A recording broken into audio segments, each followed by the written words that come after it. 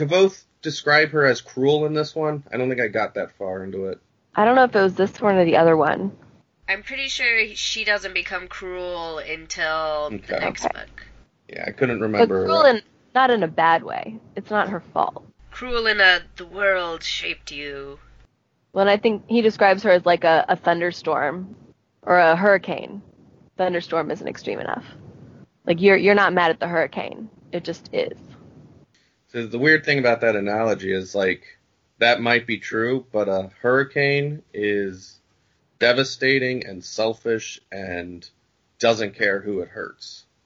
Well, selfish to describe a hurricane. I mean, a hurricane doesn't, it just is. Yeah, it's like destructive. I'll give you destructive, but I don't know if I'd go so far as to say selfish.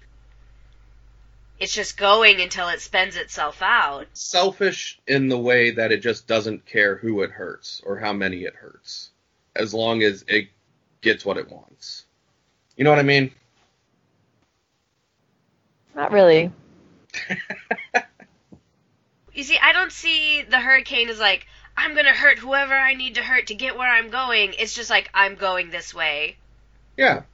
That's that. You might be in my way, but I'm going this way. Yeah. And you're making it sound like it's more of a conscious thing. Like, No, it's not conscious. It's just you don't have any feelings towards what's in your way. Do we want to talk about her names and the fact that she's always changing her name, what her names mean? Do they have meaning? Do you guys think Denna is her actual real name? No. No? I kind of think maybe. I don't know. I think it's more likely that's her name than any of the other ones she's given.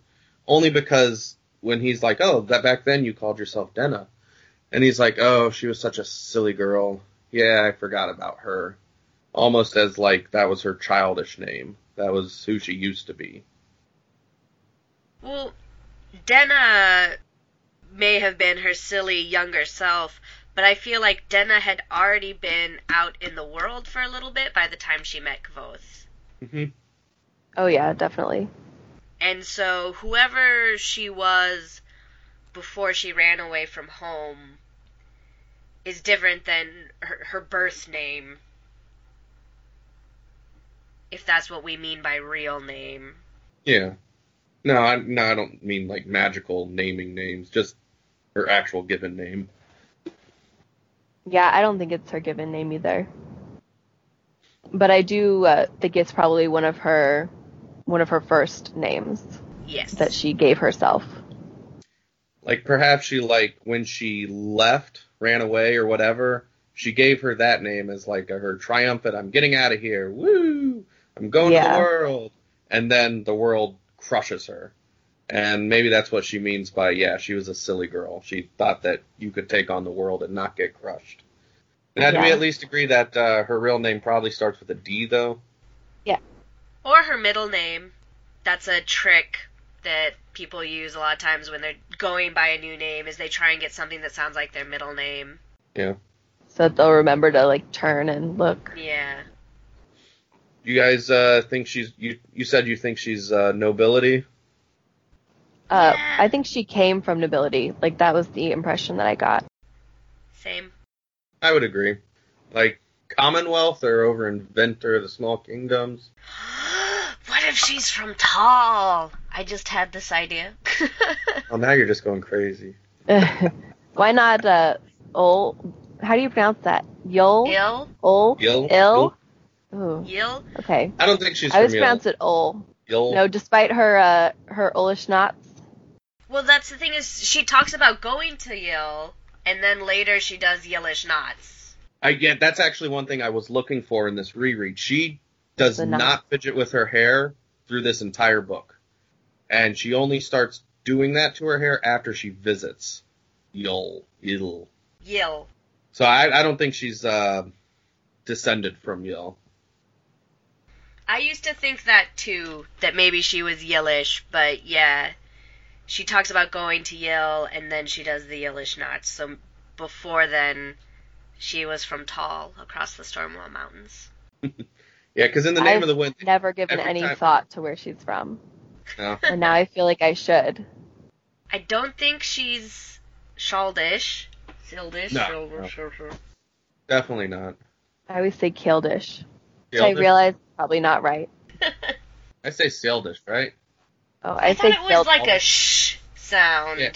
They talk about somewhere about like Shaldish and calling that area the Shald, Yeah. but I don't know. Pronunciations are so weird. Yeah. They were Kaledish in my mind for a long time. Yeah, me too. Oh, for a very long they're still Kildish in my mind. I don't think she's When I realize Modagan that either. they're wrong. Yeah, Yeah, I was gonna say I don't think she's Modagan Modagan. She's either Commonwealth, Vent, or whatever the small kingdoms are. or Ader. You don't think she could be a Turin? Oh, a tour. Yeah, she could be a tour because Will or Simmons from a tour. Yeah. Like she could be from like a small noble-ish family like Will or Simmon is. Yeah, who knows? Yeah, I don't know either. I think that she is noble as well. Or I could see Denna being like a Turin nobility instead of Vintish. Yeah, I don't know if she's vintage. Oh, back with the names. So, a lot of her names are like Diane or Diana. And, The one A name. yeah, Alora. Mm-hmm. So strange. In Earth mythology, Diana is the goddess of the moon, and a huntress, and a virgin. And trying to connect, because Rothfuss is so careful with his names, like, what part of Diana is he trying to reference with her names? Which get people to be like, she's the moon. She's from the moon. She's related to the moon. I try to She likes moonless nights the best, so I'd say probably not the moon part. He's said many times before that he like very specifically doesn't look for like normal Earth language stuff. Anytime I hear stuff like that and they try to like, oh, this in Spanish actually means this, I bet he got that. He's very specifically said he tries not to do that. But he tries to make them sound normal. Yes, they're a little bit different, but not so different that you wouldn't be able to recognize them. Like Willem, like Sim. Yeah. Being close to Simon and William. None of these names are actually Diane or Diana. They all have Y's and extra A's and... Yeah. I don't usually like pay attention too much if someone's trying to like say a name is the same in another language but on Earth. And that's where I think that clumsy. I think he just makes it all up, and it just so happens to mean something. And because there's hundreds of languages, you can find something that'll mean something. What about the similarities between Denna and Denner? Yeah, there is a similarity there. And she is described a couple times as having very white teeth. He describes That description a lot of is people that way, though. It's true. That description is kind of what made me wonder if she was a little bit fey. They mention Dennerlings a couple of times, and as sort of like mischievous and probably idiotic fey creatures or feyan beings. In Tarbeen, Dennerling is slang for a Denner addict. Is it though? I only saw Sweet Eater as the slang for a Denner addict. And then the Dennerling... Maybe I made that up. Yeah, Dennerling's like a fey creature. It is a fey creature. I thought it was both. I kind of wondered if Denner resin was named because it makes your teeth really white like a Dennerling. Or it makes you act like a Dennerling. Also possible, but I liked the white teeth part. Both. I always figured he used the white teeth, describing it as to kind of like show that they're either highborn or they have money to take care of their teeth, or... Which because is possible. he usually says it, mentioning it after saying they're high nobility or they're something like that. I think most of the time he uses it as reference to their like wealth or their hygienic abilities.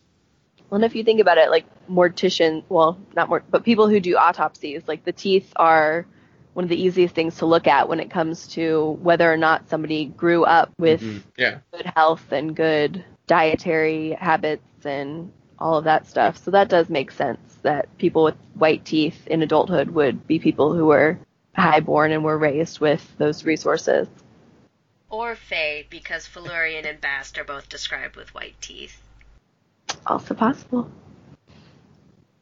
Denna's a little bit around the edges, just like Wolf. If I set a timer for like 10 minutes, do you guys want to talk about, is Denna a good character? / is Denna good for Kvothe? We actually might agree on both of those. Yeah, I think we both agree that she's not good for Kvothe. But if you ask, is Denna a good person? Yeah, good person is... Then I think we disagree. Yeah. I dislike her as a person. Alright, timer. Because I think we both can agree that she's a good character. Oh, yeah. Right? Yeah. Character. But as a person, you can go ahead and start with why you find her so abhorrent. I wouldn't say abhorrent. It's like, the thing is, like, I don't hate her. It's more... Oh, are you sure? I'm pretty sure. Hate's very strong. It's more I dislike... I understand that she has probably been beaten down by the world over and over and over again, but I don't like how she treats the world either. And to me, no matter how much you've been beaten down by the world, it doesn't necessarily let you be mean to the world either. And I think there's numerous instances, not necessarily in this book. Like this book, I'm having trouble finding any specific instances where she's specifically mean to Kvothe or to anybody else. It's more, I don't have enough information. Like the whole, she was dating Savoy for a while, and we know from, in general, Savoy's a half-decent guy. So I'm not quite sure what he specifically did wrong. And I'm kind of annoyed at her. Like, if she's dating a guy, and he's a nice guy in general, but he gives her a rose, is that instantly, I got to get out of here? Because she kind of makes it out to be. And to me, that is not good enough. Like, if a guy just gives you a rose, she shouldn't be looking that far into it that she does. I don't think that a rose is a deal breaker for her. I think it's just like, I'm sure we all have things as readers where an author does it and we're like, really, like, you too. I think it's more like that. Like, it doesn't necessarily take too much from how she feels about the relationship, but it's something where she, like, rolls her eyes and it's like, another rose, really? Well, the thing is, like, it doesn't specifically say, but, like, when a guy gives her a rose, does she have that conversation with him? Does she say, oh, thanks for the rose, I'm a daisy person? Because I bet she doesn't. I bet she takes the rose, rolls her eyes, and then check marks the guy off as just another guy. You know what I mean? Like, and I think she does that with a lot of things. Not every guy is going to respond well to, oh, I'm more of a daisy person. Here, I bought you this expensive, hard-to-get gift, and you don't really like it? And if the guy is a douchebag, then by all means, check him off. He's a douchebag. But if they're a half-decent guy, they'd be like, oh, I'm sorry. That's just, if you like daisies, hell, I can get you a daisy. Those are beautiful, just like you, or whatever they say. But who knows what she actually says? Because what she says to Kvothe, I doubt she says to these other men. Like, she's... Oh, I'm sure she does. And just, I wonder what these other men would do if she was more honest with them, with her intentions. But there's a huge risk to being honest. Of course. Like, right now, she's not really giving them much of herself. And I think that's one of her fears. So I feel like to expect her to put that sort of thing out there, it doesn't sound like you're asking a lot when you ask for total honesty, but I mean, that is asking for a lot when you're talking about somebody as skittish and sort of world weary as Denna. And even for just your average person, for you, me, average Joe Smo, total honesty leaves you very vulnerable. Yeah. It does. I can understand that. And I'm not specifically asking for total honesty, but it's more just like, I don't know. Because we don't have her story. We don't have what she's actually saying to them. By all means, each one of these guys could be a complete ass. Savoy could have been a complete douche or a complete jerk. But so since we don't have those stories, we can only speculate. We do know a couple of things about Savoy other than him being a decent guy. We know that he's Modigan, and they talk about their having sort of more relaxed expectations regarding sex and things like that. And Yep. we know that he got his friends in trouble by grabbing a waitress's bottoms. That's true, yeah. And I do remember that part. That can be something that if you're dating someone, I mean, that might not be the best thing in the world. True. To have a guy that's gonna grab a waitress's butt. So it's easy to say that Savoy is a nice guy, and he is a nice guy, but that doesn't mean that he doesn't do things that would get him in trouble in a relationship with a nice girl. True. And we were only taking that waitresses by her word, too. Who knows if that was... Pretty sure they saw it. I don't think they saw it. She like, informed them of it. But, yeah, no, that's true. And that's the thing, like, it's hard for me to find any specific spots in Name of the Wind. I can get into more detail on that in the next book after I read it again, because, like, there are some very specific spots in there that I have issues with her on.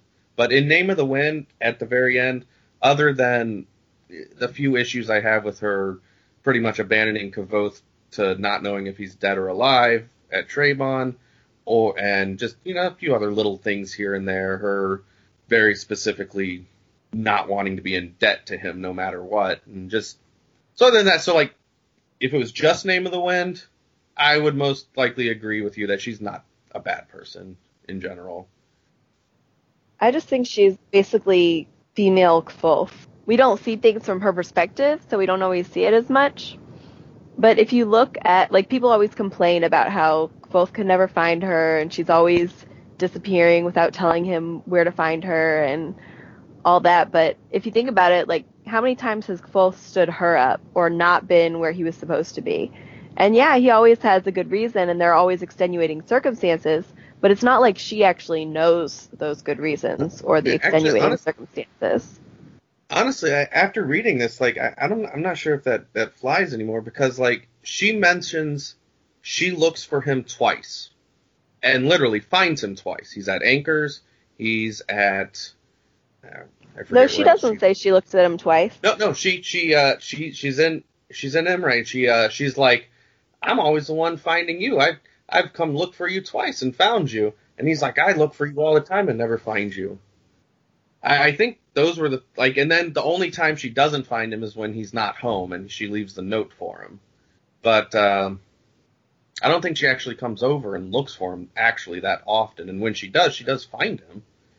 And I think Kavoth is just kind of an idiot because he's expecting to find her around every corner when he goes there, he has no information to go on, so I don't know what the hell he's actually looking for.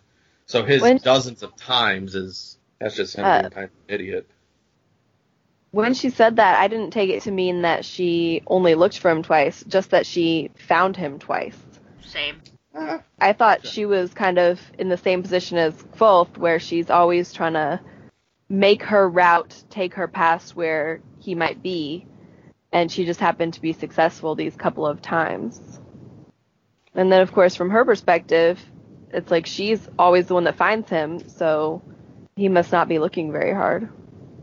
No, he's not. Like, his looking is he walks around for 10 minutes, or he goes to the Aeolian, and granted, there's a chance she might be there, but then again, she never tells him where she's gonna be. And he can't take any of that information anyway because she's gonna be gone by the time he looks for her at an inn or anything like that.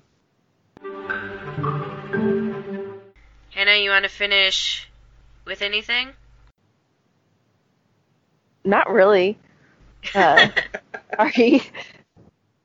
No, my main thing on Denna, well, obviously I disagree that she's not a good person, but I really do think she's just a female Kvothe. And the only reason that people feel differently about Denna than they do about Kvothe is that we're seeing things from his perspective. And I get really frustrated sometimes watching the threads where people complain about how much they hate Denna, because so often they're upset with her or hating her for the same qualities that Kvothe possesses, and that in Kvothe they like these qualities. They praise the same qualities that they complain about in her. And I don't know if it's just because we're seeing it from his perspective, so it's like when he tricks somebody into letting him do something, we're like, yeah, success. But then when she does it, people are like, she's so manipulative. Like, she's such a terrible person. Why doesn't she just work hard for it and get it that way? I just get really frustrated by that. It's quite frustrating. It is. Jeff? Let me think for a second.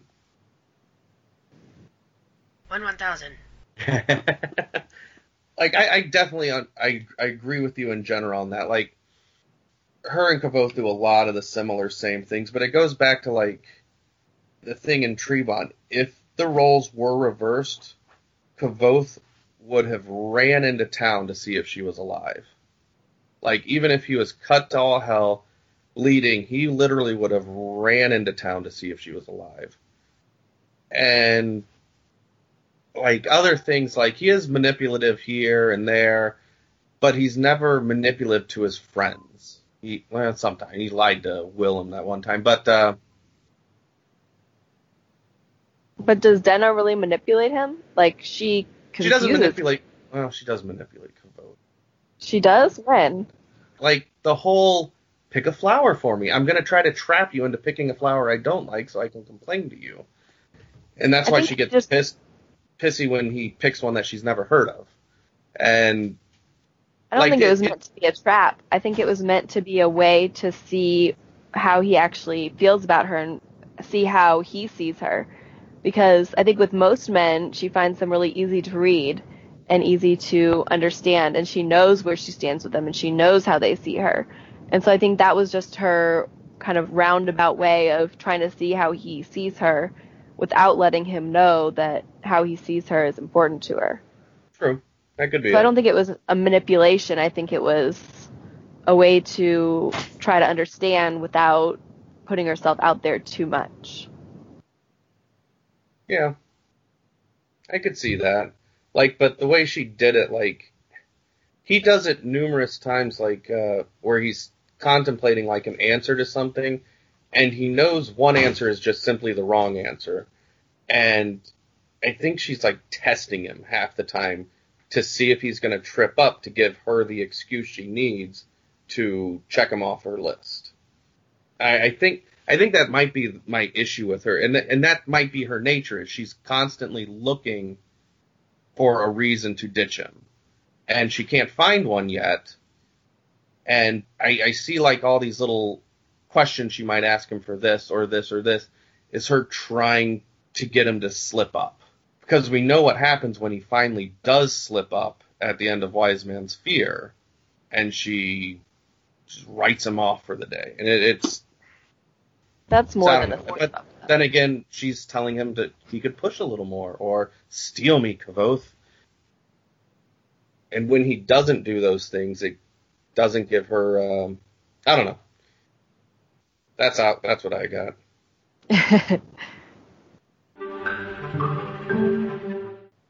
All right. Jeff, where can people find you if they want to know more about Jeff Bolts? My only real social media outlet, I go on Facebook. You can find me on the King Killer Chronicle fan page. I am fairly active on there, especially when I'm doing the rereads. I'm fairly argumentative, but not too bad, hopefully. You can find my games. You can look them up at Punkvest Games at Facebook.com, or whatever the thing is. I don't know. You can look at my music. If you find me on the community, I'll tell you whatever you want. And Hannah? I'm also in the Facebook group. And then I also have a blog where I sometimes talk about King Killer things, mostly in one very, very, very long post. But it's habitualrereader.blogspot.com. That's my only other King Killer related thing. But I also am on Facebook, Instagram, all that stuff. So if you want to find me, I'm not difficult to find. And Hannah's a moderator of the King Killer Chronicle Facebook page, so... Yeah, so thank you for I'll yell at you.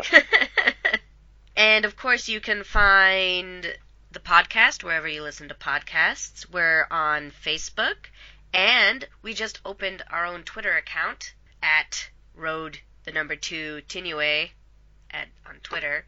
So come find us, give us a follow, find out about our schedule and stuff. And as always, please email us with your opinions. Did you like it? Are we mispronouncing things? Are we all the way off? You can email me at road2tinue@gmail.com. That's road2tinue@gmail.com. Music by Mark Haas. You can find more KKCA music by Mark Haas on his YouTube page, youtube.com/Mark Haas Music. And we'll see you on the road. If you're listening to this podcast, you probably know about World Builders.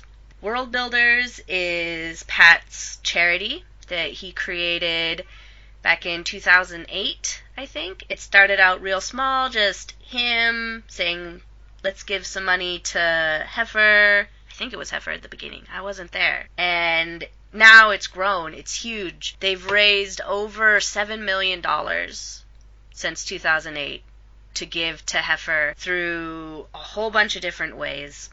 Through the Tinker's Pack, and through the lottery, and auctions, and just people giving money, feeling good. And you can be a part of that. You too can feel good helping people out and enjoying geeky perks. The biggest perk is probably the lottery. Hannah, you want to talk about the lottery? The lottery is neat just because anybody who puts in at least $10 is automatically entered. Every $10 that you donate gets you entered again. And they just get tons and tons of donations. And it's everything from a cabin on Joko Cruise to tack boards to signed books, just all sorts of things. And then I even just because Pat always does his blog post about it, I always love even just going through and looking at the books, and sometimes he'll describe the books or talk about the books. And if nothing else, I get to add a few books to my TBR. Even if I don't win, I feel good because my money is going to Heifer, which is a really awesome charity, and it's one of my favorite charities. But it's also kind of nice having that little, maybe I could get something really cool. And last year he put in a golden Rothfuss ring, which would have been the most amazing thing ever to win because it entitled you to a favor from Patrick Rothfuss. So there's all sorts of cool stuff in there. It's pretty awesome. So another way that you could, if you got the money lying around and you don't want to risk it in the lottery, the auctions have gold. They usually put at least one gold ring up in the auctions. And there's also lots of donations in there. There's more signed books, more games, more jewelry and toys and swords, and anything you can imagine ends up in the auction. So on top of being able to buy things you want, on top of the lottery, just every $10 gets you a chance to win something amazing, there's also the stretch goals. And the stretch goals are also really fun. And it's something where even if you're just donating $10 and encouraging other people to participate and spreading the word, it's still fun to kind of see what we're working towards. One of 2015 stretch goals that I'm really excited about that hopefully will come out within the next year or two is Tunes from Temerant, which is pretty awesome. And then we recently got to see the new maps if you bought the 10th anniversary edition. And having Pat work with Nick Naylor to create some more updated and more detailed maps was one of the stretch goals a couple of years ago as well. So that was an exciting one. And then too, some of them are just kind of funny things. Neil Gaiman usually does something as one of the stretch goals where he'll do a silly video, and sometimes you can vote on the book that he'll read. And those are always just really fun. So it's fun to watch. I think my favorite silly video was Amanda doing face bread. and just she had some bread and she put her face into it. The stretch goal I'm waiting for is Max Temkin is supposed to redecorate Pat's office. Oh, yeah, that'll be pretty awesome. Yeah, and I've been waiting for that one with bated breath. Well, and actually, the last couple of years, they've been working with Cards Against Humanity to do a new pack for the fundraiser, which has been pretty awesome. I was super excited about the fantasy pack, especially because Pat wrote a couple of cards, and then it's just a bunch of fantasy authors. And during the fundraiser, all the proceeds from those packs went straight to World Builders. So that was pretty awesome. Thank you, Cards Against Humanity. Thank you, Max Temkin, for donating to our favorite year-end fundraiser. Even if you don't care about stretch goals or auctions or lottery, but you just want to spend some more time with Pat, you can hang out with him on a Twitch stream. 2 years ago, he started streaming on Twitch. The first year he played Fallout 4. Last year he played a different game. I don't care about video games. He also does lots of Q's and A's, and he has guests on, and they play games together. He does writing streams where you can see the Tsebdad mug, which really, it brings it all together when you see that red Tsebdad mug. And to get that joke, come to the stream. There's a great community. He calls it some of the last civilization on the internet. We're all pretty polite and kind to each other.